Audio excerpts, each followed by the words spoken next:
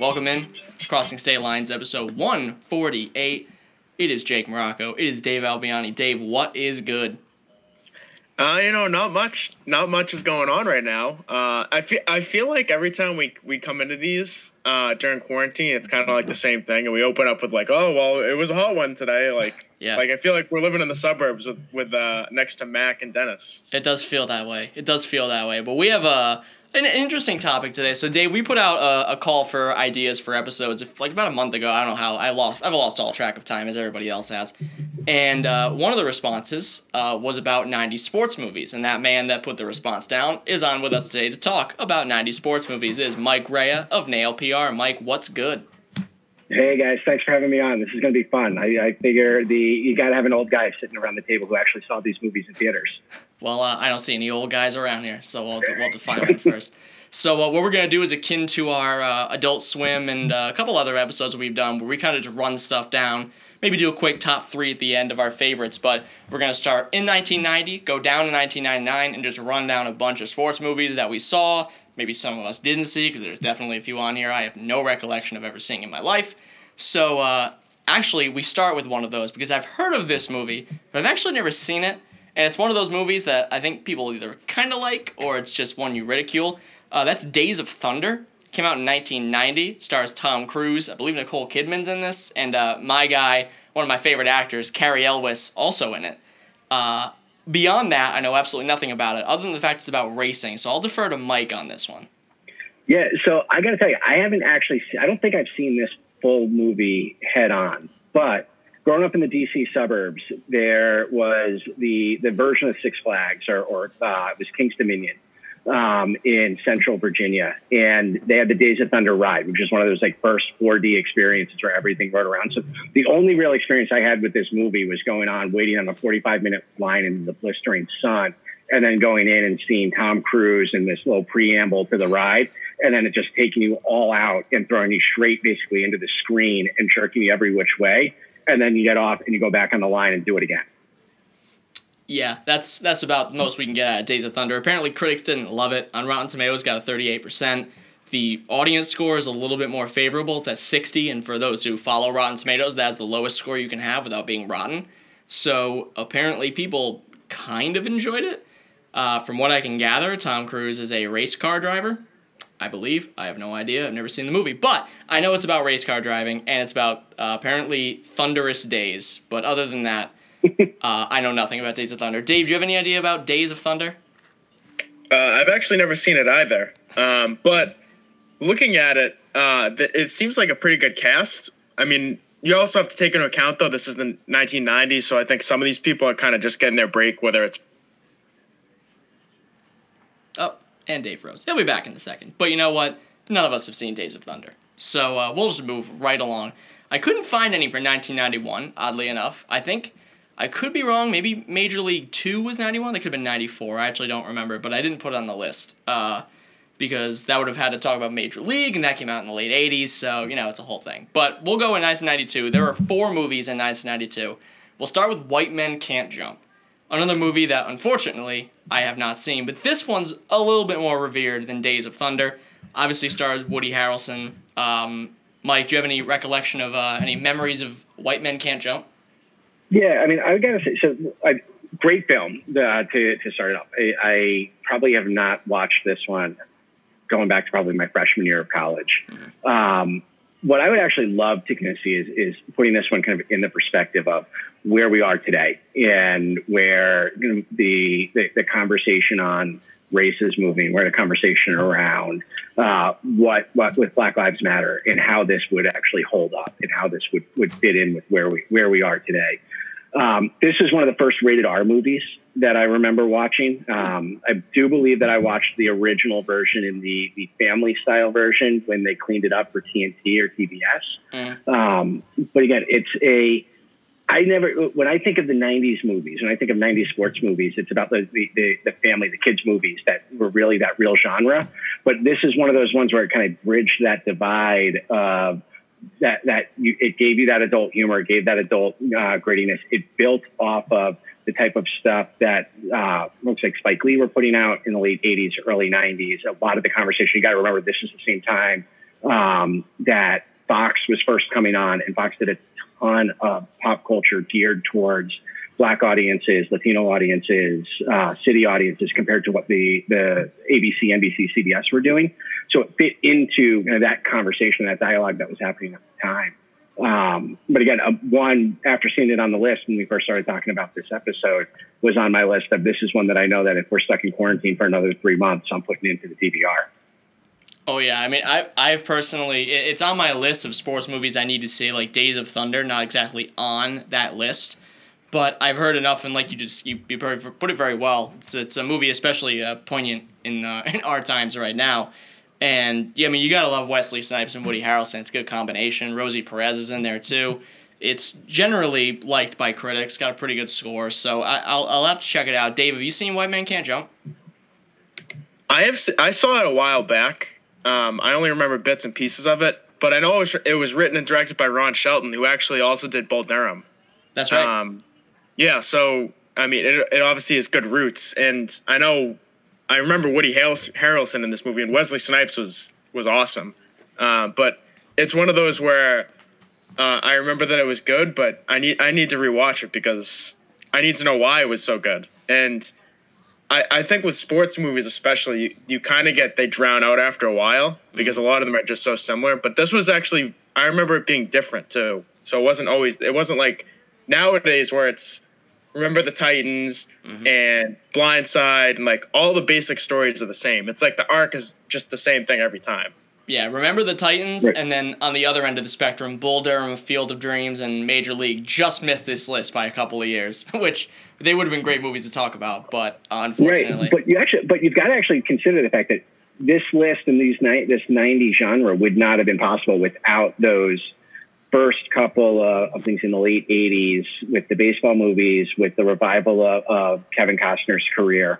But even those all tie back, and so much of the shtick and so much of the humor that comes into some of these ones that we'll get to later on as the decade goes along have their roots in things like Slapshot and some of the early 80s goofball style spoof movies. That then they inserted teenage characters into when you get into things like Mighty Ducks and The Sandlot and Little Big League and Little Giants. And quick aside, you mentioned something there, Mike. This isn't about sports really, but you mentioned it's one of the first rated R movies you saw, which got me thinking, what was the first rated R movie I saw? And I'm pretty sure it was Scream. Oh my God. Which did scar me for a long, long time. I think I saw it when I was like 6 or 7 years old, and I definitely wasn't supposed to see it. It scarred me for a long time. Dave, do you remember the first rated R movie you saw? I'm pretty sure mine was My Cousin Vinny. Well, that was actually mine too. That was my first rated R movie. Well, that is a much less scarring movie to watch. I mean, there wasn't any sports in My Cousin Vinny, unfortunately. No, but I've got a sports connection to it. The reason that that was the first the first rated R movie that I was allowed to watch, because are we allowed to curse on this? Oh yeah. My really shitty CYO baseball team got no hit that afternoon. So my father came home and he said, "Fuck it, I'm going to get you guys into a better mood." And he put on My Cousin Vinny. That's great. My Cousin Vinny is one of those movies where, I mean, it's up there amongst, I mean, it's not a courtroom drama, so to speak, but it's like My Cousin Vinny, and then above it is A Few Good Men. Those are probably my two favorite courtroom movies. I've watched A Few Good Men like 4 times in the past week. So that is technically a sports movie too. Let's be real. There's a lot of softball talk in that movie.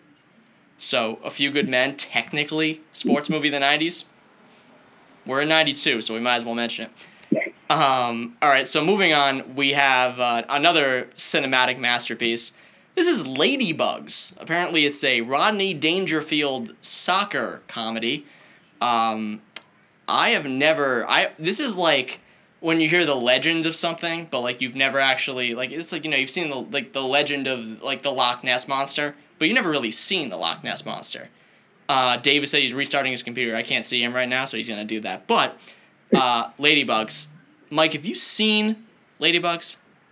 I'll actually confess to the fact that I have seen this movie. I remember watching this in my cousin's basement in Buffalo after a family barbecue. I remember very little of what actually happened in the movie, what the plot was. other than the fact that as a 9 or 10-year-old watching it, I had a crush on one of the characters. It's something every kid watching movies that, it happens. Ladybug, let me see if I can find some sort of synopsis here. To climb the corporate ladder's success, a guy agrees to coach the company's all-girls soccer team with the help of his secret weapon, his fiance's son. Yeah, that sounds pretty problematic. Especially. Right. That's right. This is the one. They dressed up Jonathan Brandis to be the boy on the girls' team, and he was a star on whatever soccer team he was on in the other league in Dangerfield. Just wanted to win by all means. It was almost like a really bad spin on Bad News Bears. That sounds about right. Yeah, that does sound bad. And that sounds accurate. Except I don't think we'll be seeing a Billy Bob Thornton remake of Ladybugs anytime soon. No. And that's a story for a different day. Bad News Bears, the remake for the worst sports movie remakes. We'll have to put that one in the can for that one. But yeah, Ladybugs, I think we've afforded the proper amount of oxygen for that movie. So moving on to a couple of bona fide classics. We have A League of Their Own, which is obviously Tom Hanks, Gina Davis, Madonna, Rosie O'Donnell. I love A League of Their Own, and it's propelled by a lot of great performances, but Tom Hanks, I think, above all, is so friggin' funny in this movie. And, I mean, you look like a penis with a little hat on, and going after the umpires, and obviously the most iconic line in the movie, there's no crying in baseball. I love A League of Their Own. And it's not on TV very often, but when it's on TV, I do try to catch it because I love this movie. This is one, I would put this not only on a pantheon of sports movies, I'd put this on a pantheon of just outright movies of my lifetime. This was such a smart script. Tom Hanks was perfectly cast in the role. Gina Davis is amazing still to this day. I think one of the best sports roles that anyone's ever played. My wife and I were actually talking about this one on our way up what we're driving earlier this week, and we figured out, is our 8-year-old, almost 9-year-old daughter at the age yet to sit down and watch this one? We've been looking for different movies that put women in different roles. And it's one where I think I got to rip the Band-Aid off and just say, you know what, we're watching this. It's time for her to see Tom Hanks in the role of his lifetime. The role of his lifetime, you think? He's been amazing in everything he's in, but this one, when I think of Tom Hanks, I think of the tobacco spitting, drunk, laying on his back in the dugout, screaming at the umpires, and done in a way that you never feel sorry for him. You're never upset with him. You want to just give him a hug, and you want him to be your coach and your manager, even in his most deplorable state in that movie. And it just works. It embodies what growing up playing Little League baseball, wanting to dive headfirst into second base felt. And what's amazing about that is that it was a movie about women's baseball that got the guys on my teams growing up to want to play that kind of scrappy level baseball. Yeah, I mean, A League of Their Own, if I would definitely, at the very least, it is one of Tom Hanks' 3 or 4 best performances. And like you said, he's amazing in pretty much everything he does, save for a couple of Dan Brown adaptations. But it is definitely one of his most iconic roles. I mean, it's up there with, whatever you think of Forrest Gump, one way or the other. It's definitely one of his more iconic roles. Philadelphia, Castaway. There's just so many that he's been. I mean, another movie that Penny Marshall directed was Big. That was really his, no pun intended, big breakout role was in that movie. So it's no wonder that they ended up working well together anyway. So, Dave, A League of Their Own? Yeah, I like it a lot. I had seen it a few times when I was younger. And, I mean, I think one of the cool parts about it is, like, the sibling rivalry throughout the whole movie. And I think it's just, like, very relatable to anyone, really. Because if you're not an only child and you have brothers or sisters, you're always trying to be better than them at everything, whether it's games or sports or anything. And I think that's such a cool aspect to it. And obviously, like you guys said, a lot of great performances throughout. Gina Davis, Tom Hanks, Lori Petty as Kit as the sister. So lots of great performances. Hell yeah. Another one in 1992, closing out the year, we have the Mighty Ducks. I mean, what else do we need to say about the Mighty Ducks? You got Gordon Bombay. It's it's just one of the more enjoyable, like, turn your brain off kids movies. It's just a great movie. So I gotta say on this one, when quarantine started, we went through, my family and I went through kind of the list of what were the movies that we grew up with and put on. And there were a couple of them that were, and we'll get to Sandlot, we'll get to a couple of the others that were on that list. But Mighty Ducks is really high up on it. We put it on. It doesn't hold up. It doesn't hold up into 2020 in the way that some of these other ones do. And when I went back and I looked, I was trying to figure out why. And there were a handful of spots. I think, number one, none of the kids can skate. They can't actually play hockey, which is just like something that gripes at me a little bit. But then you realize Disney really didn't put any money into it. They didn't think that this was going to be a real hit. They didn't think it was going to be a script that was going to work. So they kind of just like rushed it out. It was probably going to end up being a direct-to-VHS type thing. And for whatever reason, it captured people's attention. So that level of it just didn't hold up. But I could not get myself past it. And I never noticed this as a kid, but I could not get myself past the fact that the Ducks, who went 1-15-1 over the course of the season or something to that degree, didn't have the 8 seed in the playoffs and got to play the Hawks in the finals. If it were an actual playoff structure, the Ducks would have been able to wobble their way into the playoffs and would have met the Hawks in the first round and gotten smoked, because they wouldn't have been able to do all the whole montage about they figured out how to actually play the game. And that just grates at me. I can't get myself over that part. That's fine. I mean, I understand that. I haven't seen it in a while, but yeah, from what I remember, enjoying it for what it was. Maybe that's just because I haven't seen it since I was a kid. Maybe that's why. But Dave, do you have any fond memories of the Mighty Ducks? I mean, I think it's one of those movies where as a kid you hype it up more than it actually is supposed to like stand. And I think Mike brought up a good point. Like they didn't put, or both you guys did actually, they didn't put a lot of money in it. And like skating wise, it's awful. Like you can tell none of them know how to skate. None of them really even know how to play hockey really. And it's just, I think certainly we'll get into the other ones later, but I think this is obviously the best one. And that's obviously, I think that's my opinion, but I don't know what you guys think. But I think it was probably when I first saw it the first time, it was very fun. We'll put a pin in the Mighty Ducks discussion until we get to 1994, because they pumped out these sequels pretty quick. 93, you could argue, might be the best year so far for sports movies. So first you have The Sandlot, which I actually couldn't find when that was released day-wise, because I tried to put these in as close to chronological order as I could. This is the only one that I Googled, and it said released 1993, so apologies for that. But The Sandlot, 1993, I mean, it's The Sandlot. It's a classic. Every kid, it's pretty much a rite of passage for kids that love baseball. They've got to see the movie. It's so quotable. It's, everything about it just, it brims in nostalgia. So The Sandlot, I mean, what else can I say about it? I'll throw the floor to you guys. It's a classic. This one is without question my favorite on the list. You hit it right on the nose, and I think the fact that there's 15 years between us, and you've got the same kind of nostalgia for it, and it holds up the same way with you. I watched this one about a year ago with my daughter, and as a 37-year-old, I was still laughing at the same things that I did as a 12-year-old when the movie first came out.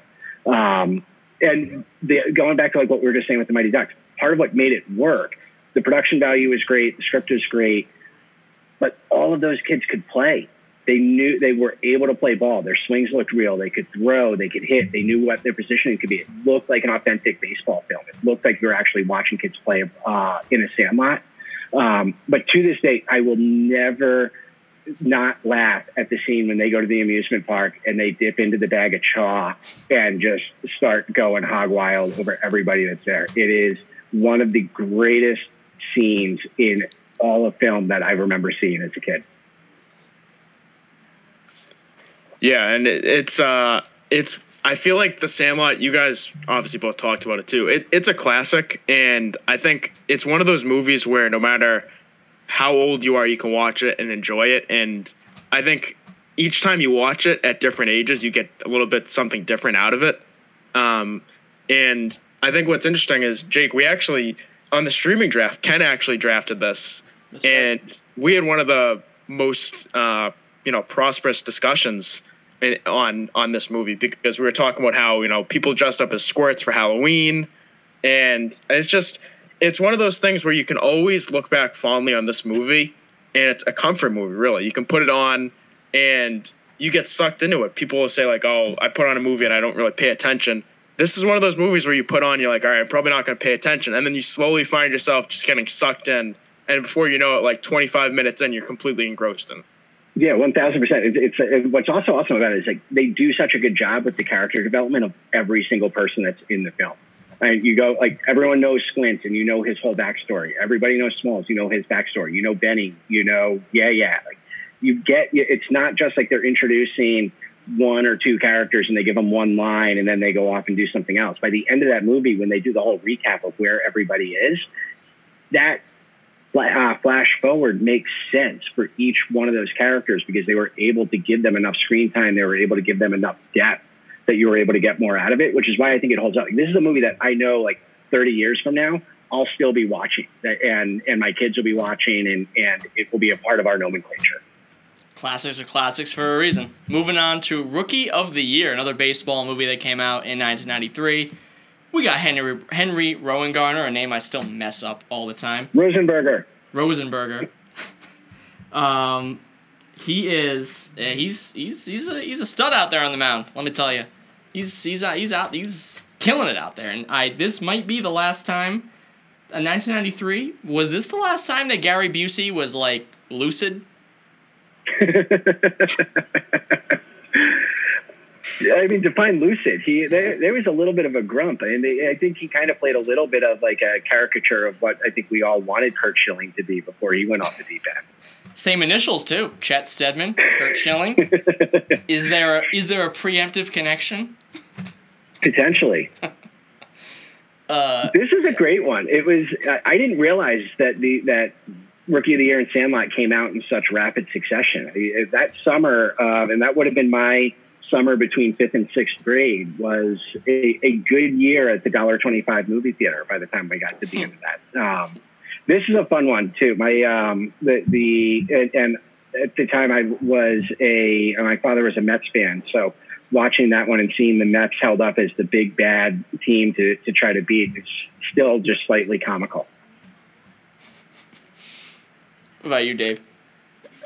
This is one of those movies, I don't think I've even seen it a full time. Like, I think it's one of the movies that I've seen on Freeform or whatever that's been on, and you catch a few minutes of it, and then, you're either, 45 minutes in or there's 15 minutes left. I don't think I've seen the full, because I know I've seen parts of it. Dave knows, and everybody knows me knows, I am a huge John Candy fan.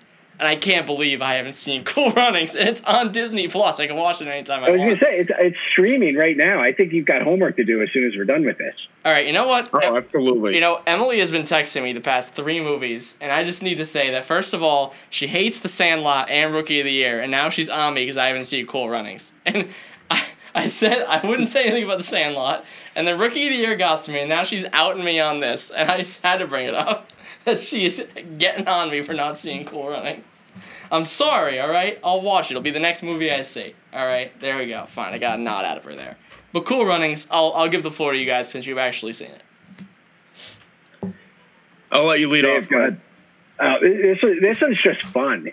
And what's cool that is, it was a story that I think was so undertold, or because remember, this is pre-internet, pre-Twitter, pre-Facebook, so you didn't have these like feel-good things that would be like brought into like these little snippets. Like the whole story of the Jamaican bobsled team, no one knew the back end of it. We just knew that seeing it from the Olympics in '88, that they went down the hill, they crashed, but you didn't know anything more about the whole background of it. You didn't know anything about John Candy's character. I actually found the story development and what brought the 4 guys onto the team to be one of the best parts of the movie.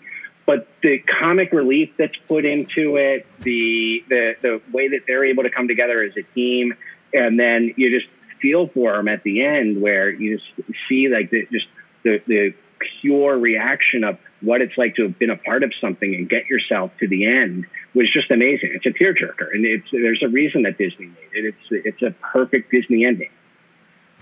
Yeah, exactly. And I think one unique aspect to this movie is it's incredibly funny early on.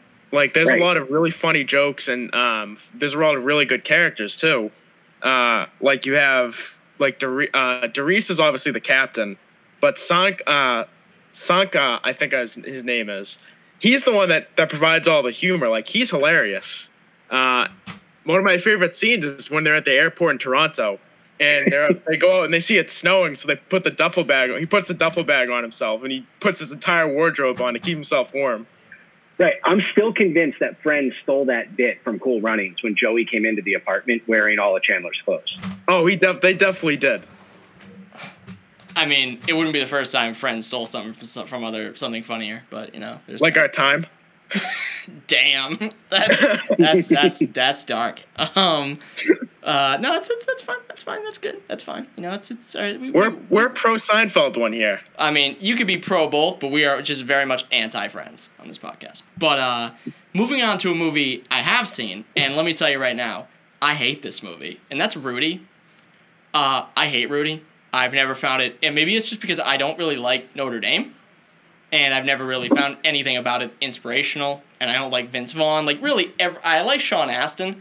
I've liked him in pretty much everything else he's done, but I just don't like Rudy. It's just never really struck a chord for me. I think you're right that if you're not a Notre Dame fan, you don't have the same nostalgia for this movie that other people do. I have one friend who went to BC who loves it, and he's ridiculed by all of his classmates. I'm kind of like, on this one, I'm agnostic. I think it's a decent movie. I think that I can understand where some people fall onto I love it in the same way. Like, to me, Field of Dreams is one of the perfect movies out there, one of the perfect films. But I know that's because I'm a baseball fan more than I'm a football fan. And I think that if you're a football fan more than a baseball fan, this one might fall into that same trap. But I'm kind of with you, Jake. This one doesn't do it for me. Yeah, I think you got a good point there about if you don't go to Notre Dame, it doesn't have the same nostalgia for you. And I also agree about Field of Dreams. I see a lot of Field of Dreams slander out there, man. And I have to really temper myself because I want to lash out because I love Field of Dreams, which is funny because I hate Kevin Costner, but I love Field of Dreams. It's kind of like A Few Good Men, where I love A Few Good Men, but I really don't like Tom Cruise. But it's a movie that is just such a classic and it's so perfect. But when we do 80s sports movies, we'll get to that one. But because that's also a pretty deep field to talk about. But yeah, Rudy just really doesn't do it for me. Dave, are you a Rudy stan?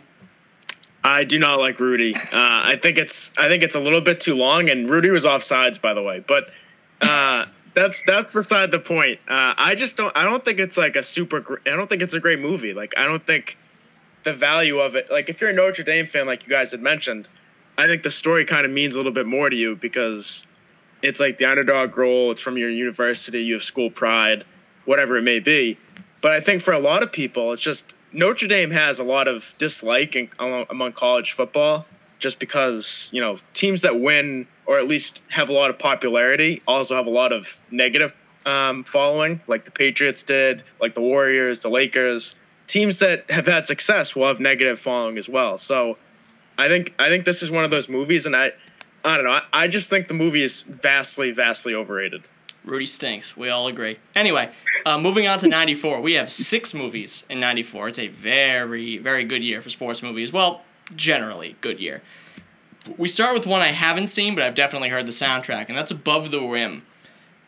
This is the Tupac Shakur movie, and the soundtrack clocks in at about a movie length, 77 minutes, actually almost 78. And I know this because for my friends, for their birthdays, I made some playlists of the Hot 100 from the day they were born. And a lot of my friends, like me, were born in 94. And one of my friends, I was doing the little playlist, and 8 of the songs were the Above the Rim soundtrack. And the song that so if you asked me, Mike, what year were you born? Not to put you on the spot. 83. 83. So if I were to say, what song do you think when I say 1983, what's the first song that comes to mind? Oh, I mean, the Thriller album was out that year, so Thriller or Billie Jean or something else from that album had to have been number 1 when I was born. So I would say the song that comes to mind when you say 1994, at least hit songs. For some reason, the first song that comes to mind is "Regulate" by Warren G. That's the first song that comes to mind about 94. It's a great song, but that's also on this soundtrack. That's the connection to Above the Rim. But Above the Rim, a great soundtrack, a movie, unfortunately, that I have never seen. I don't know if you guys have seen Above the Rim. Mike, have you seen Above the Rim? Because I've never personally seen Above the Rim. I know, Dave, you've never seen Above the Rim. Mike, have you seen the movie?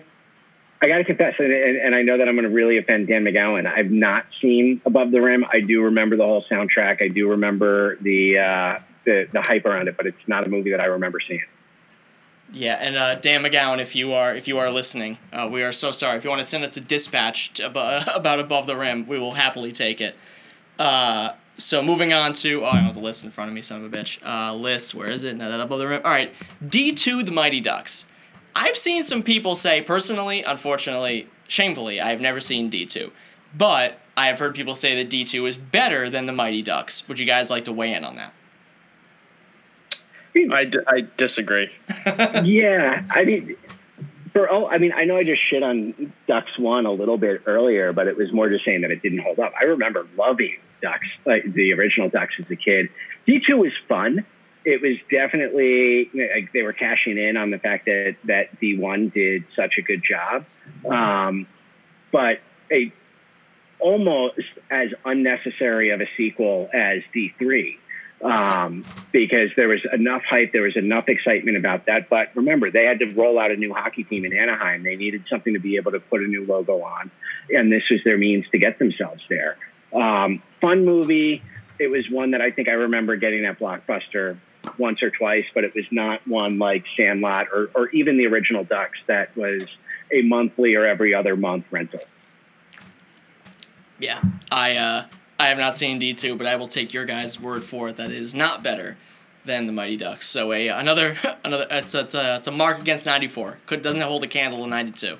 Mighty Ducks takes the advantage there. Maybe D3, but I doubt it. Little Big League. This is a movie I've heard good things about. Little Big League, but unfortunately have not seen it. From what I understand, it's about a 12-year-old boy that takes over the Minnesota Twins. But I mean, I like the premise. That's cool. Unfortunately, though, I've not seen it. This is another one you got to put into your homework assignment. Okay. This is a fun one. Again, it's not, you don't necessarily walk around. You're not going to see people with T-shirts with any quotes from this movie, but it's a fun, perfectly innocent sports movie from that time where the kid kind of takes this ragtag Twins team after his grandfather dies and he becomes the owner and takes them into a place where they get onto their winning ways. And just like all of these sports movies, the kids, if I remember correctly, the kid's mom falls in love with one of the players. There's always that kind of like side romance story with the mom or with the sister or with someone in it somewhere along the line to be able to have it be the whole family movie. And it's almost like you look back on it, it's like that cliche of like, what's a movie that my parents are going to be able to take me, my sister, and my brother to? And it's like, Mike likes baseball. Kelly will be there for the story, and we just need enough popcorn to keep Chris interested. I gotta say, I'm disappointed because if the 90s are known for anything, it's great movie taglines. And this one is only just the Minnesota Twins have a new owner. It's not even clever. It's like you could try to like, it's just a fact. That's like it's like saying Happy Gilmore, like, this hockey player is playing golf now. Like, okay, that's the conceit, but what, like, can you give me something a little snappier than that? But Little Big League, it's sort of a cult favorite, but you know what? That's fine. I'll have to put it on my list. Like you said, Mike, I will have to, after Cool Runnings, I'll check out Little Big League. I'll just run through the 90s. Angels in the Outfield. This is also from 94. Like I said, 94, a pretty robust year for sports movies. Angels in the Outfield, you know what? I pretty much like just about anything Danny Glover does. So just him being in this movie makes me enjoy it. But I generally like Angels in the Outfield. I haven't seen it in a while, but if it's on TV, I'll probably try to catch part of it. But it is that usual, Disney chipper feel to it. So I like Angels in the Outfield.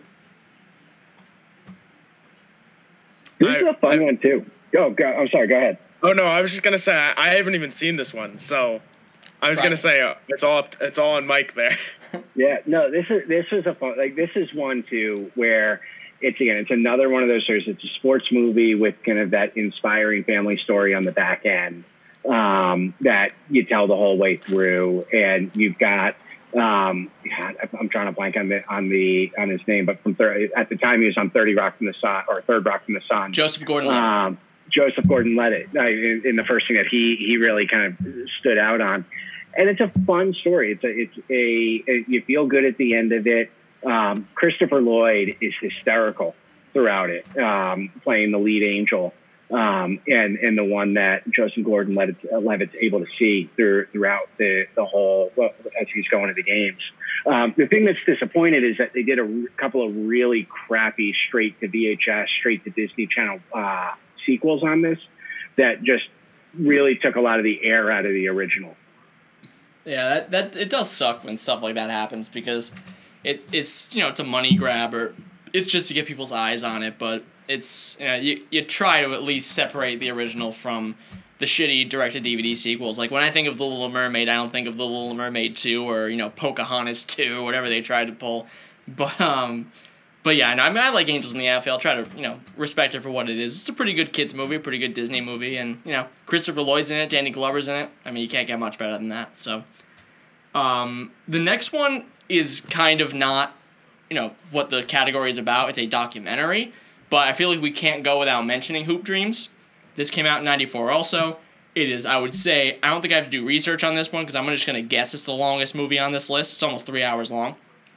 It's directed by Steve James. And like I said, it's a documentary. And this is probably the one I'm most ashamed to say I've never seen. Because I've heard nothing but, it's almost unanimously loved by critics. And everybody I've spoken to has seen it, loves this movie. But I have personally never seen Hoop Dreams, and I'm very ashamed to admit that. Yeah, I remember watching this in high school. I probably watched it once or twice in college. I think the biggest takeaway from this is without this movie, you don't have some of the really great sports documentaries. 30 for 30 doesn't happen without Hoop Dreams. The Last Dance doesn't happen without Hoop Dreams. This was the film that really put onto the radar the fact that you can make an interesting, compelling, serious-minded documentary about sports that's going to have crossover pop culture appeal. Dave, you seen Hoop Dreams? I have not. No, I have not. For a minute I thought it was a different movie, and then you said it was a documentary, and I was like, I definitely haven't seen it now. No, but I had to put it on here because I think this is the only documentary on this list. I mean, unless you count Basketball, which is pretty much as good as a documentary, but Hoop Dreams is pretty much the only documentary on here. But like Mike said, it's 30 for 30 and stuff like that. It does not happen without Hoop Dreams. It's a classic revered by everybody. Just look at the poster of the movie. I mean, all the glowing reviews of it, and it's got to be on my list. I mean, yes, the length is a bit daunting, but you know what? As anybody would, I'm sure Dave in my subconscious would be saying, you saw Avengers Endgame in theaters 5 times. You could probably sit through Hoop Dreams once. But that besides the point. The last movie of 1994 is Little Giants. And let me just tell you right now, we did not appreciate Rick Moranis enough when he was still doing movies. Yes, he's coming back for that not Little Shop of I wish they were doing Little Shop of Horror with him, but he's coming back for that Honey, I Shrunk the Kids sequel, whatever the hell they're doing with it. But this man was such a lovable person to watch on screen. I love Rick Moranis. There's few actors that I watch in movies and I'm just like, I would step in front of a truck for this man. I love Rick Moranis. I guess I completely forgot about this movie until we saw the list earlier this week. I remember it being fun. I remember it being the scrappy underdog and kind of that first introduction into what Friday Night Lights could become. But not one that would, if I were to put together the list of 15 sports movies from my childhood, I think I would have totally forgotten about this one. What about you, Dave? Yeah, I've never seen this one either. And it's always amazing looking at this list because I've seen a lot of movies, and you have too, Jake. And we're looking at this list, and we're like, damn, we're missing out on a lot of classics here. We got to add to our queues on Netflix and Disney Plus and Hulu or wherever these movies are. And I just thought of another one too that's actually a 95er. Basketball Diaries with Leonardo DiCaprio. Oh, great movie. A 95. Yeah, that's a great movie. It's a good segue too. That's the next year we're heading into. I only have one movie for that year, but before we get into 95, you could touch on Basketball Diaries in a second, but I just want to say this was the second to last major motion picture that Rick Moranis starred in, like live action. It was Big Bully after that in 96. That was the last time he was on cinema screens. He did a direct-to-video Honey, We Shrunk Ourselves sequel, and then he's been in some animated stuff since then. But this is one of the last times we saw Rick Moranis in a major motion picture. But 95, Basketball Diaries, go ahead. Did we lose him again? Is Dave gone again? No. Dave's gone again? No, he's back. Dave, are you back? He froze. Well, we were going to talk about Basketball Diaries. We'll circle back to that. Let's hit the Big Green first. That was the actual 1995 movie I had on my list. This is one that I remember hearing people say in college that they loved this movie growing up. And it was not friends, we were more enemies, but this kid that I knew in college was a soccer player. And he was always, raving about the Big Green and how good it was. And I was like, what the hell is the Big Green? I've never heard of this movie. And I've never heard anybody of my generation disparage this movie. But I've never really had any incentive to see it. Mike, have you ever seen the Big Green? I remember seeing it as a kid. If I remember correctly, the goalie was Ham from The Sandlot. But I think that's really the only thing that I can remember about it. Maybe one of the kids from Pete and Pete might have been in it, who was also in Mighty Ducks. And it almost to me felt like it was one of those movies that they kind of just said, it's like, you're like the A- and B+ actors from all these other sports movies. Let's go put them into something about soccer because we just had the World Cup and it was popular. And let's see if we can make some money off of it, which it looks like they did. It looks like it did all right looking at some of the background on it. Yeah, it looks like it's and yeah, you're right. He was in it, and the other big name was Steve Guttenberg. Everybody loves Steve Guttenberg. Everybody's a big Steve Guttenberg fan. All the Police Academy movies, classic. But Ham was in it. Big Green, take advantage of it. He was trying to make that money. I get it. People loved him. It's understandable. Is Dave back yet? I can't see us yet. There he is. Dave is back. I'm here. Dave, you want to touch on the Basketball Diaries before we leave 95? Okay, yeah. Basketball Diaries, I actually saw in high school during one of our classes, and DiCaprio is really good in this. He's really, really young. And he plays a basketball player, and he ends up getting addicted to drugs, and his mom basically has to call the cops on him, Jesus. to help him kick his habit.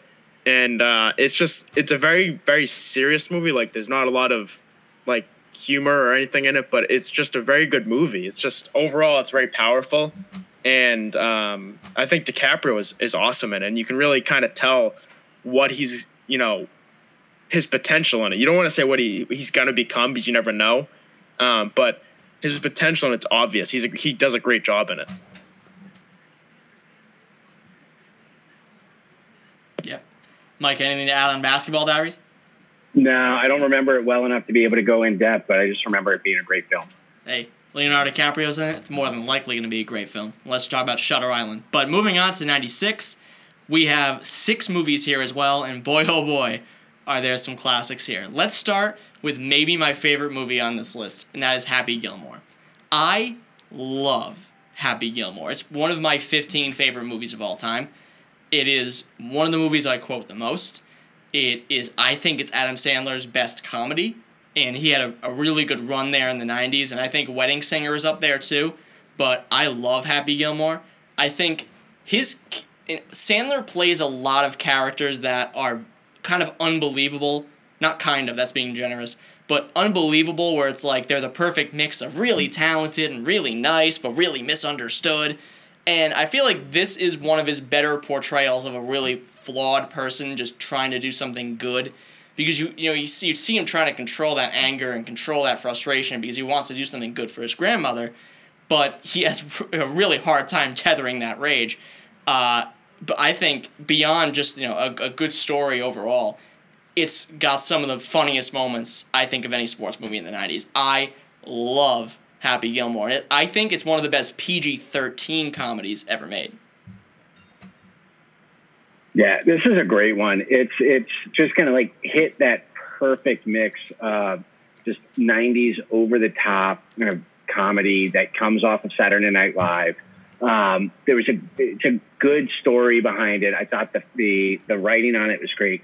I didn't know one little piece of trivia on it, which I think is really interesting, is that Kevin Costner turned down Shooter McGavin to go make Tin Cup.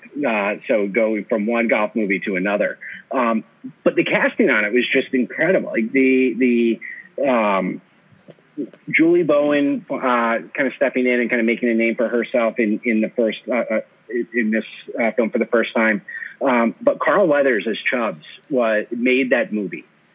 He, I think, is the glue that keeps everything in there together and really brings that kind of, the moral compass to the absurdity, but also drives into so much of the comedy that comes out of it. Damn alligator bit my hand off. Dave, but I know what Dave's gonna bring up because I know one of Dave's favorite parts of this movie, and he goes uncredited in the movie as well. Oh yeah, Ben Stiller is fantastic in this movie. Unbelievable. He's so funny, and it's just like, it's so unexpected when you're watching it the first time you see it, like, and he's just like such a nice guy, and he's like, oh, can I trouble you for Grandma's like, can I trouble you for a glass of warm milk? You can trouble me for a warm glass. Shut the hell up. Read the name tag, Grandma. You're in my house now. You will go to sleep. All right, I'll put you to sleep. Check out the name tag. It's this movie actually, I thought it would have made a lot more money than it did, and granted, obviously the budgets and the profits weren't as big back then. It's just because the box office is way more money now at the theater. But this only made $31 million. The budget was 10, and the overall net profit or net margin was 41, which is really weird because I bet you guys couldn't tell me what made more, this or Caddyshack. Well, it's got to be Caddyshack, right? This made more than Caddyshack by $3 million. I wonder. Wow. I mean, I wonder if adjusted for inflation, obviously, it'd be more. But like, that's still pretty crazy that even back then, Caddyshack only made $28 million. That's wild. And another movie we'll talk about later with Sandler, more than quadrupled this movie. Ben Stiller, you bring up a good point because we're close enough to 95. I didn't put this on the list because I didn't really consider it a sports movie. Do you guys consider Heavyweights a sports movie? Ooh. Because I don't consider it a sports movie. Yeah. I don't know if I'd put it in. I don't know if I'd put it in the category. At least not compared to a lot of the other '90s sports movies. When you're talking, by and large, it's what I think is unique about the '90s family sports movie genre. And some of these don't necessarily all fall into that family genre, but there is a common thread of teamwork, collaboration in it together. And so I think so many of these films they're teams, they're built around that kind of cast of characters rather than one. And I think that you've got to have that kind of like team sport mentality for it to necessarily fit in. Definitely. Moving on to Kingpin. Came out in 96, a Farrelly Brothers product. Very familiar with them down here in the Ocean State. But Kingpin, and actually we'll group this together with Tin Cup because these are two movies I've seen, but I have not seen them in a long time. So I might need Dave, I might need you and Mike to carry the weight on this one because I haven't seen them in a long time. I have seen Kingpin, I've seen Tin Cup, but it's been a while. So when I saw Kingpin to me is a lot of the other Farrelly Brothers movies. Is that I know it's supposed to be funny, but it either went over my head or I didn't quite didn't feel like I was in on the joke when I first saw it. But I remember it just being so much over the top. But I know like my older cousins loved it, would play it on repeat, would be quoting from it when we'd be on family vacations. But it was one that I think just went over my head. I think I was probably about 5 or 10 years too young when it came out. I will tell you right now, I did like Kingpin, but the only Farrelly Brothers movie I'll actually watch again and again is Dumb and Dumber. It's the only one. I love Dumb and Dumber, and it's not mostly because there's also Rhode Island connections there. Like, they drive by the Big Blue Bug, and they live in Providence, and they mentioned Cranston. So like, there's a lot of Rhode Island ties in there, as you can expect, but I think it's also insanely quotable. Nothing sports in that movie, though. Dave, are you a Kingpin fan? Have you seen Kingpin? So I haven't seen Tin Cup, but I have seen Kingpin. Okay. And Kingpin, I'm with Mike on this one, actually. I watched it, and like, I know some parts are supposed to be funny, but I don't think this movie is overly funny at all. I think it's more serious, and like, you can tell the jokes are kind of coming off as, all right, let's try to inject some humor. But for the most part, this is honestly, it plays to me as more of like almost like a weird redemption story of like a fake bowler. And it's just very strange. Like one guy's Amish and obviously Woody Harrelson loses his arm and becomes like crippled for bowling. But it's just a very weird concept, which is obviously like the Farrelly brothers, like that's kind of their alley. But this is just a weird movie. Like I didn't find it overly funny. I really didn't laugh that much at all. Yeah. Tin Cup, on the other hand, this is one of those where my dislike of Kevin Costner really comes into play because I'm not like a big fan of Tin Cup. It's fine. It's good enough. I think Kevin Costner ultimately made the right decision turning down Shooter McGavin because I'm not sure how effective he would have been in that role. But Tin Cup, he did a serviceable job in that, from what I remember. This one, I put Tin Cup kind of in the same category as Bull Durham, and I say this with the caveat of Bull Durham is one of my favorite sports movies of all time. Mm-hmm. It's less a sports movie and more a rom-com that has some sports in it or has a sports connection to it. Perfectly fine movie. I think it's got a good kind of beginning, middle, end to it. And to me, the scene that just sticks out is that one where he's just shanking ball after ball after ball after ball into the trap, kind of and just watching it. It's almost as painful as that opening scene of Swingers and listening to him call again and again and again and again. But I think this is one like it's kind of on that repertoire of if you need a mindless date night movie to throw in, this is one that should be on the list. Fellas, what do you have to say about D3, The Mighty Ducks? I honestly can't remember. Was D3 the one where they went to the Goodwill games, or was that D2? Oh, I've never seen D3, so I couldn't. Dave, do you have any input on that? Which one was the one with the national team? It was like Norway, I think it was. That's what I'm trying to remember. If that one was D2 or D3. Obviously, Jake, you can tell it's super, super memorable. D3, having achieved a modicum of fame for their earlier adventures, all the members of the Mighty Ducks hockey team are awarded scholarships to a prestigious prep school, but now they must play in the school's uniform and renounce their freewheeling style for the more disciplined approach of their new coach, Ted Orion. After star player Charlie quits the team, their old coach, Gordon Bombay, must reinvigorate the spirit of the Ducks. Right. Oh. This is now I remember why this one annoyed me, because they played in basically the Junior Olympics in D2 and won the gold medal, and then they go back to some prep school and they can't even score 3 goals in the opening game against whatever junior varsity team they're playing against. It just rung hollow. On a scale of 1 to 10, 1 being the lowest, 10 being the highest, how little do you think Emilio Estevez wanted to do this movie? I think Emilio Estevez wanted a check. That's true. I think it was all about the check, and he's like, you know what? Whatever. Maybe people will like it. And sure enough, they did not. But let's move on from a bad movie to a very polarizing movie. So, fellas, let me ask you, if I were to say, describe Space Jam to me in one word, what word would you use? Nike. I would say sponsors. Dave? My one word would have been Jordan. That's the only thing I really remember. I know it's an off-brand here thing, but I remember Jordan like as kind of like the linchpin in this whole movie. Which is, I mean, I will say this for Michael Jordan. The fact that he had to act against like pretty much a green screen and people in suits the whole time, a pretty decent job for someone who's never acted before in their life. That being said, the movie itself makes no goddamn sense at all. The whole plot is just ridiculous.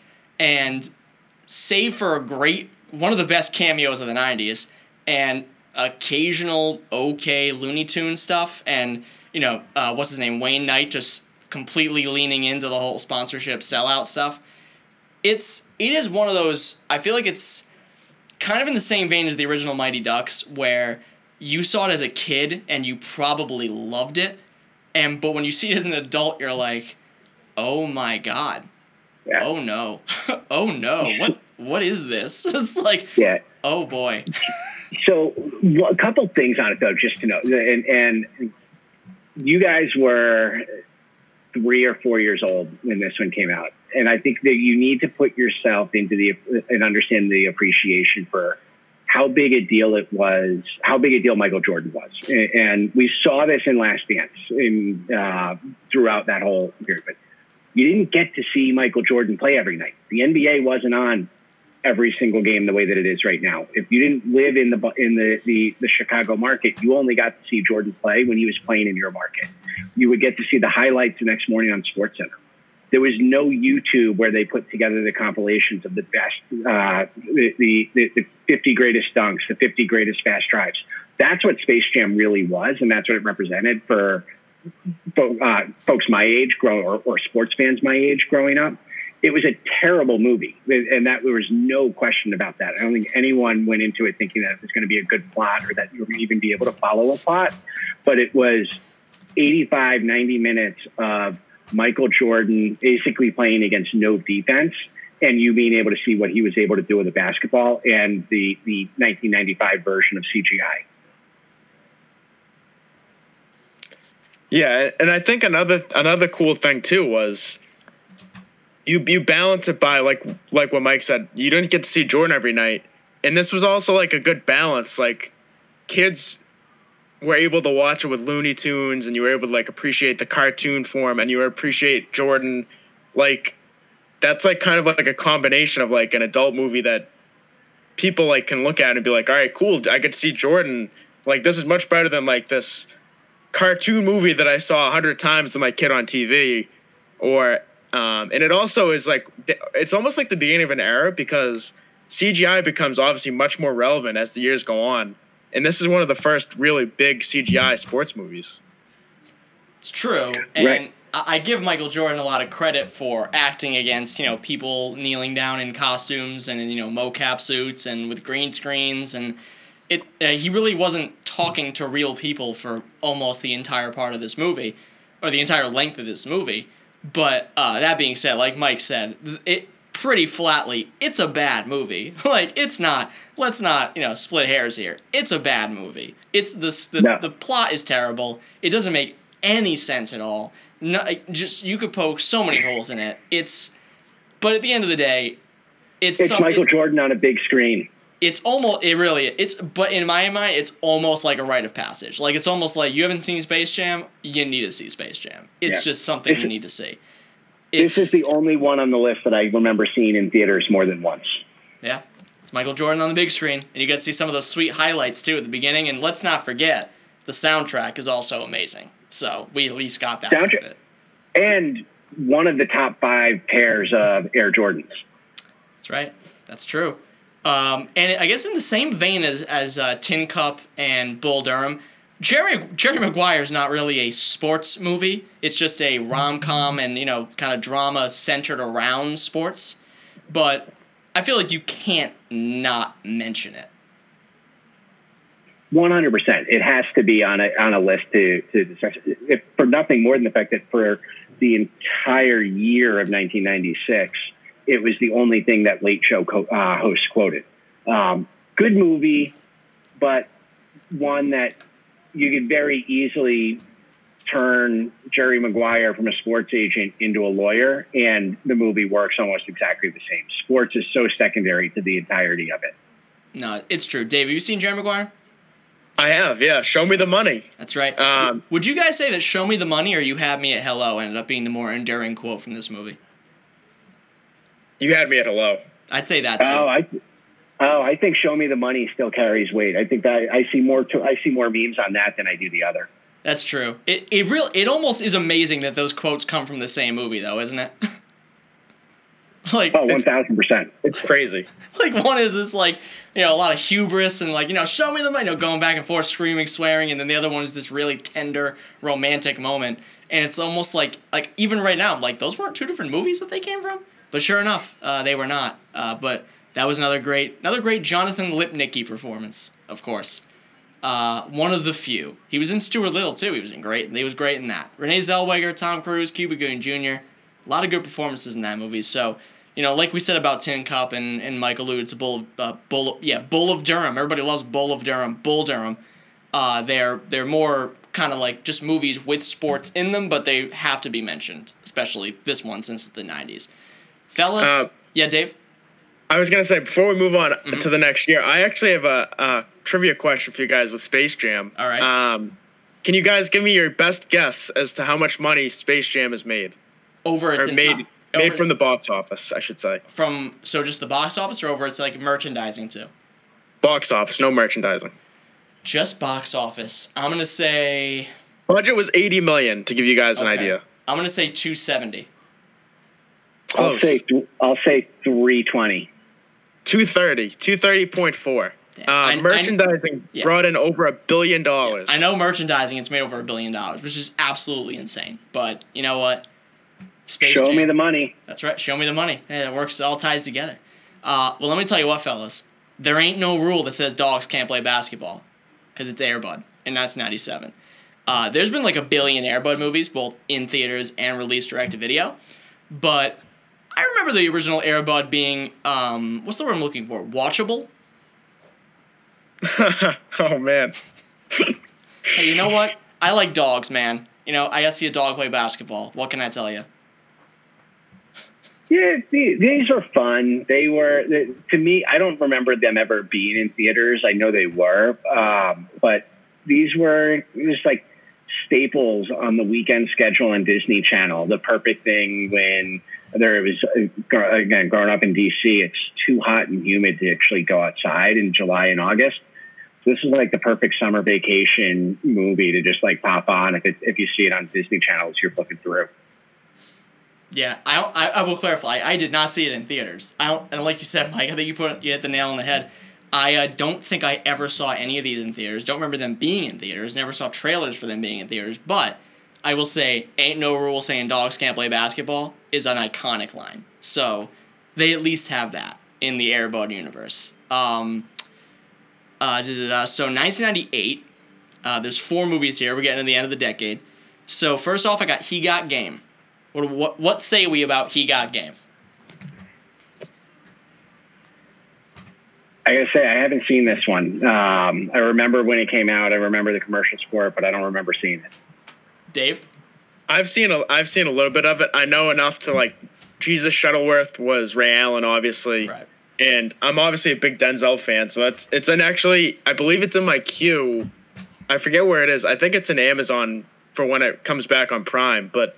I'm probably gonna end up renting it because I wanna see it again. Spike Lee directed this, right? I believe, and wrote it. I believe so. Yeah. So pretty good trifecta right there.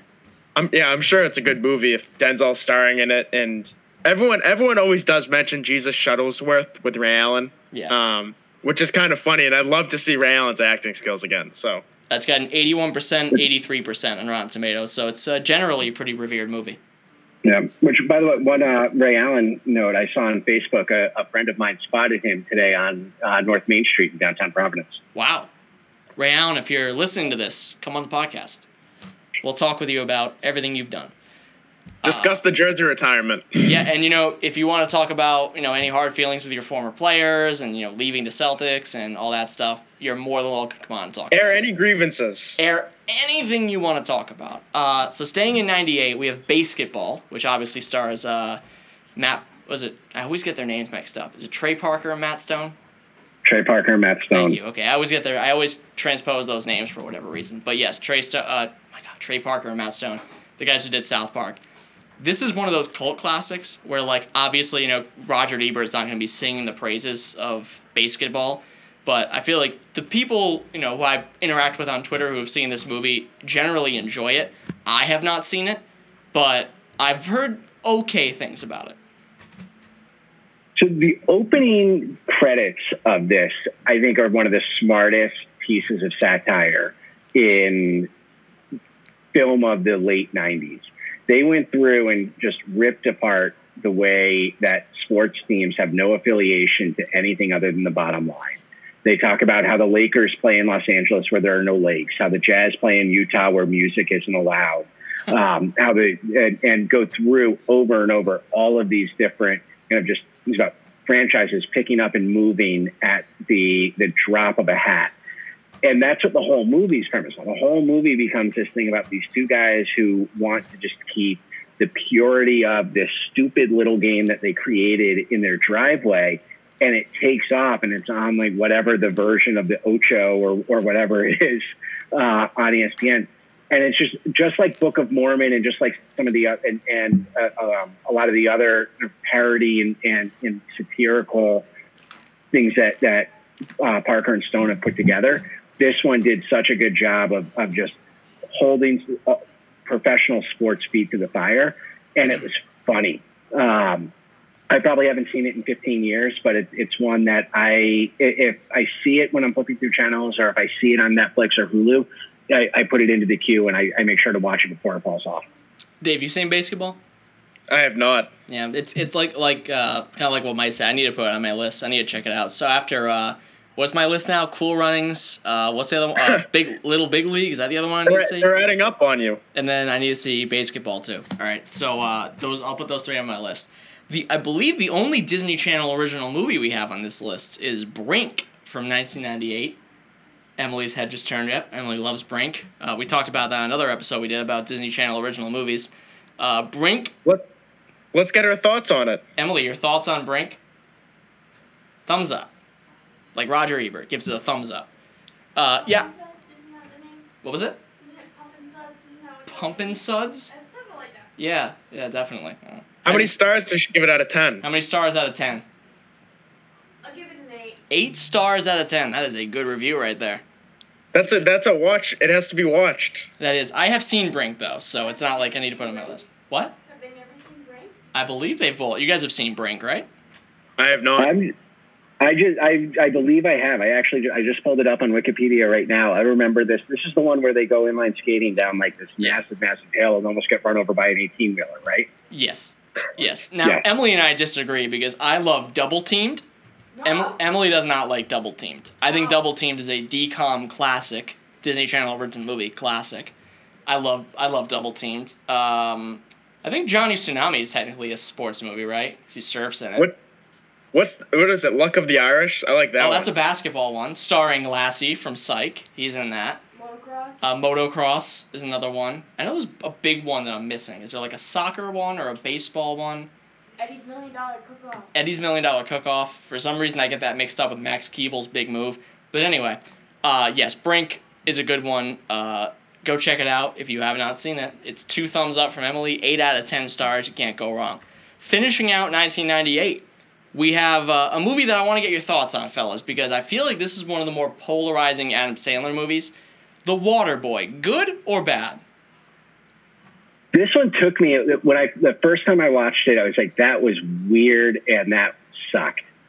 As I watched, and this is when it came back a lot when I was in college. This was kind of on the rotation of we're just going to stay in and we're going to drink some Keystone Lights and play some Bases Loaded on the NES. This was one that would be on the background. And I got to say, by the time I graduated, I'd put this up there as one of the top 3 or 4 Adam Sandler movies. Yeah, I like The Waterboy. And I think, Mike, I took the same trajectory as you did, too, because when I first saw it, I was like, whoa, I really don't think I like this movie, like, at all. But I think it's definitely, like, late peak Sandler. It's because I think Big Daddy and The Waterboy are the last 2 really good movies he made comedy-wise, and those are about 98. So I like The Waterboy. I think he overplays the character a little bit here and there, but, I mean, first of all, Kathy Bates and Harry Winkler are fantastic. And I can't tell you how many times I quote the medulla oblongata just out of nowhere. Like, I'll just say it to myself and do that stupid Colonel Sanders voice. But it's not I wouldn't say it's a classic, but it is definitely one of Sandler's top 4 or 5 of that era for sure. I like The Waterboy. It's not a movie I don't think I love it, but I really, really like it. I believe it made about $190 million. Yeah. Yep. Which is it was a hit. Yeah. Yeah, it made over 4 times what Happy Gilmore did. Crazy. But I like this movie overall. Like, I think it's funny and obviously has iconic lines and like the H2O talk and like that's big and like people do talk a lot about that. I personally though, I just can't stand the girlfriend. Like, oh yeah, I agree. I think she's so annoying. Like Vicky? Her character is just so annoying, and like Henry Winkler's awesome. His mom is awesome, and I think I'm with you, Jake. and Adam Sandler does overplay the character a lot. And I think this isn't like a great Adam Sandler performance. It's like, I think there are moments when he makes you really laugh. Yeah. But I think overall, like, it's not one of his stronger performances, even though it's one of the more iconic ones. Gatorade. Oh my god. I will say though, you know what I noticed that is the last 3 movies on this list are all like adults playing football, and we didn't see any of that in the rest of the 90s. I don't know what changed, but all the other ones, there's a couple of kids playing football movies, but from 1990 to 1998, there's like no like NFL or college football movies that really stuck, or high school football movies for that matter, because we really touch everything on these 3. Waterboy is a college one. Varsity Blues is the next one. That's more of a high school one. Or is that high school or college? I haven't seen that in so long. Is it high school? High school. It's high school. High right? school. Yeah. First of all, I don't really like Varsity Blues, and it comes down to I hate John Voight. I don't think other than like Midnight Cowboy, I don't think I've ever liked anything John Voight's ever done. No, I'm with you. Like, this is one. So Varsity Blues came out in like my heyday of high school. It was the summer between my sophomore and junior year. And it's like, it captured every conversation that you had. And again, remember, there's no YouTube, no streaming. So it's like, you see it in theaters and it becomes what you talk about. It just didn't work for me. Like, to me, it was just so over the top, overhyped sexualization of just like this high school crap that was so unrealistic from what high school was really like, that I just couldn't get my head around it. And then you throw into the fact that it's like James Van Der Beek playing a quarterback, who just did not work for me. He couldn't throw. It just didn't look. It goes back to that Bill Simmons kind of idea. If you're going to have an authentic and realistic sports movie, the people you cast need to be able to be believable in those roles. And Van Der Beek just never did it for me. Also, I almost had a mini heart attack just now because I thought I forgot The Replacements, but that came out in 2000, so we're good. We'll get to that when we do 2000 sports movies. But Varsity Blues, yes, I agree. I don't like James Van Der Beek playing the quarterback. John Voight is just so ridiculous as the coach, and just it doesn't do it for me. Dave, do you like Varsity Blues? No, I don't like it. Yeah.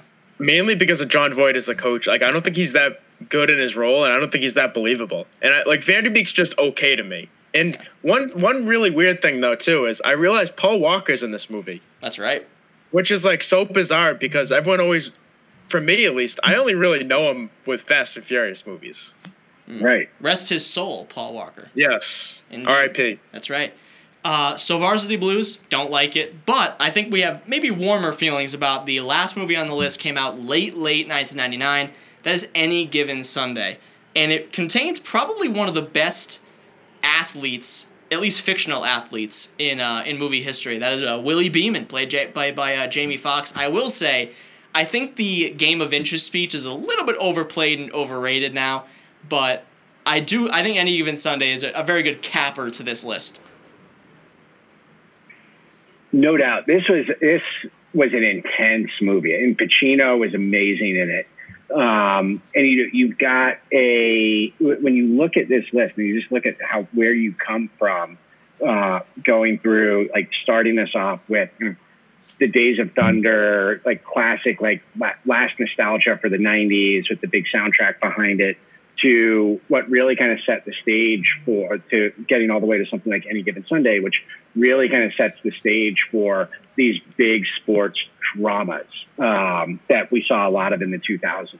Things like Friday Night Lights, both the film and the series. Things like the moving in and seeing the way that you grapple it. And I can't remember the name of the ESPN fictional series about this fictional NFL, which kind of built off of where Any Given Sunday was and tackled all of the things that were unspoken about the NFL in a way that Any Given Sunday was just starting to get around to.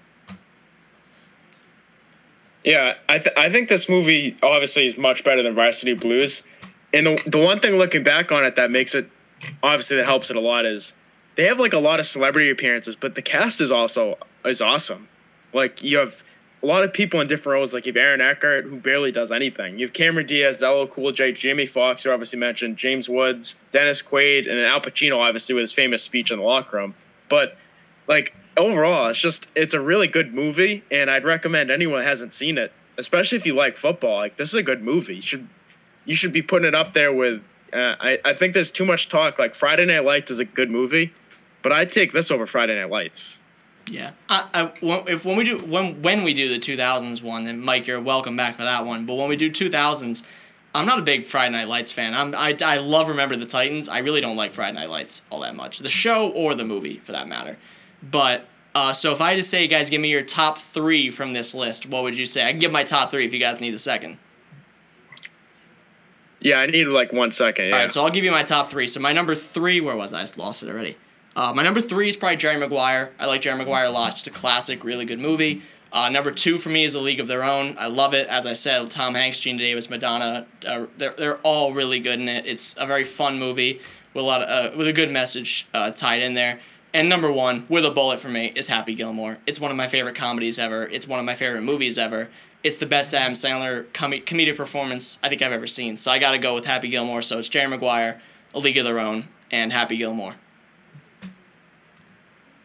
I got to go. I mean, I'm a baseball fan, so it's a little bit of bias on the list. But I think starting at number 3 is it's a toss up between a couple. But I think the one that ends up getting there is Rookie of the Year.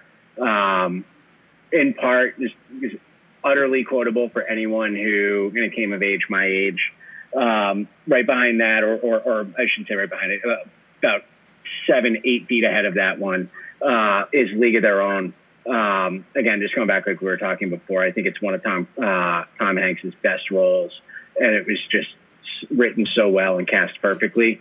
But number 1 on this list, I said it earlier, is Sandlot. I think that is there are a handful of movies on this list that I'll watch over and over again, but Sandlot is one that I know 30, 40 years from now will still be a part of the required viewing for everyone in my family.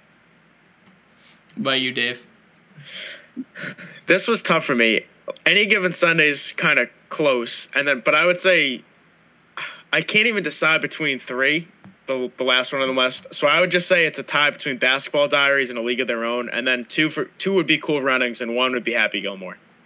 Can't go wrong. Can't go wrong with it. So that is our 90s sports movie breakdown. Mike Raia of NailPR, thank you so much for joining us. Where can we find you? You can check out nailpr.cc. And thank you guys for having me. This is a blast. A good way to spend a Thursday afternoon. Absolutely. And we will we'll be back with you for 80s, 2000s whenever we decide to do those. We'll be in touch with that. Dave, where can we find you? You can find me at David_Albiani. Perfect. I'm at Jacob_Morocco, the podcast, the CSL Podcast. Go check us out there. We're on Spotify. We're on iTunes. We're hosted by Anchor. Go find us all of our good stuff there. Dave and I will have our 150th episode coming up on Monday. So go check us out then. Until then, we will talk to you guys later.